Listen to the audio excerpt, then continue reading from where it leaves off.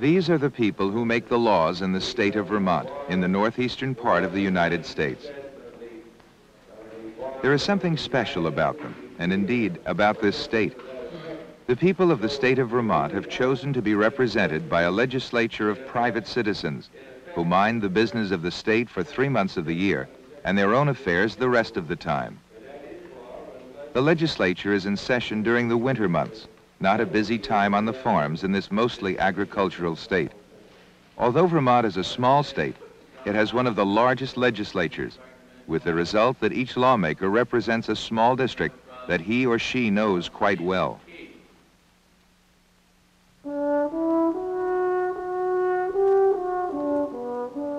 Vermont is mainly a rural state, with fewer than 400,000 inhabitants. It's a state with a few small and medium-sized towns and lots of open space.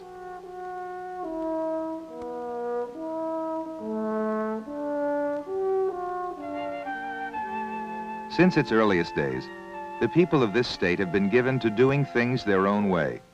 Vermont was a republic all by itself before joining the United States in 1791. The tradition of independence persists in the legislature of citizen lawmakers.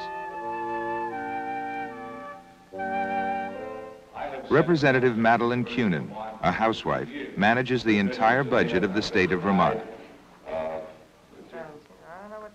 Politics in Vermont is on a personal, one-to-one basis. You know, we're a small state, so that candidates, whether they run for the legislature or they run for statewide office, meet people.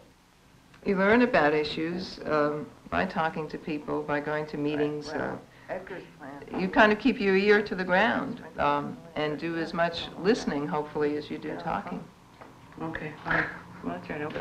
Representative Jude Mahoney has a non-political career that puts him in touch with people from all over the state.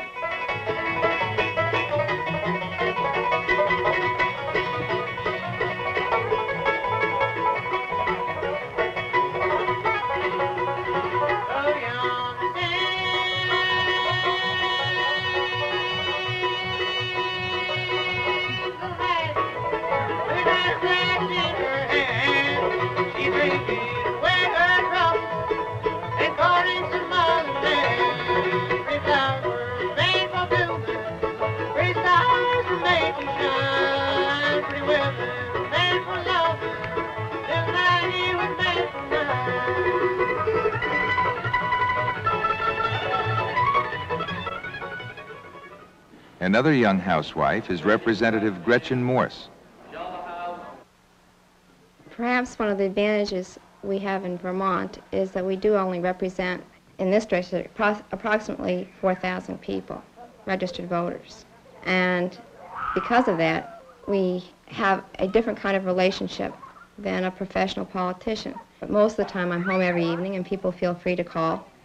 And they also see me out at church bazaars as a helper, not as a politician necessarily campaigning, but as a volunteer in the schools, in the church, and other organizations like that.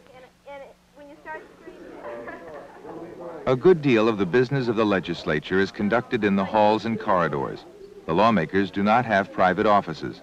People can always find their representatives and talk to them for a few minutes. And the proceedings are by no means confidential. The visitors' gallery is generally full, concerned adults or visiting school children. And when a vote is taken on the floor, there is a sense that it is not the legislators who are speaking, but their constituents. The towns, hamlets, and individual voters of the state of Vermont are making their voices heard.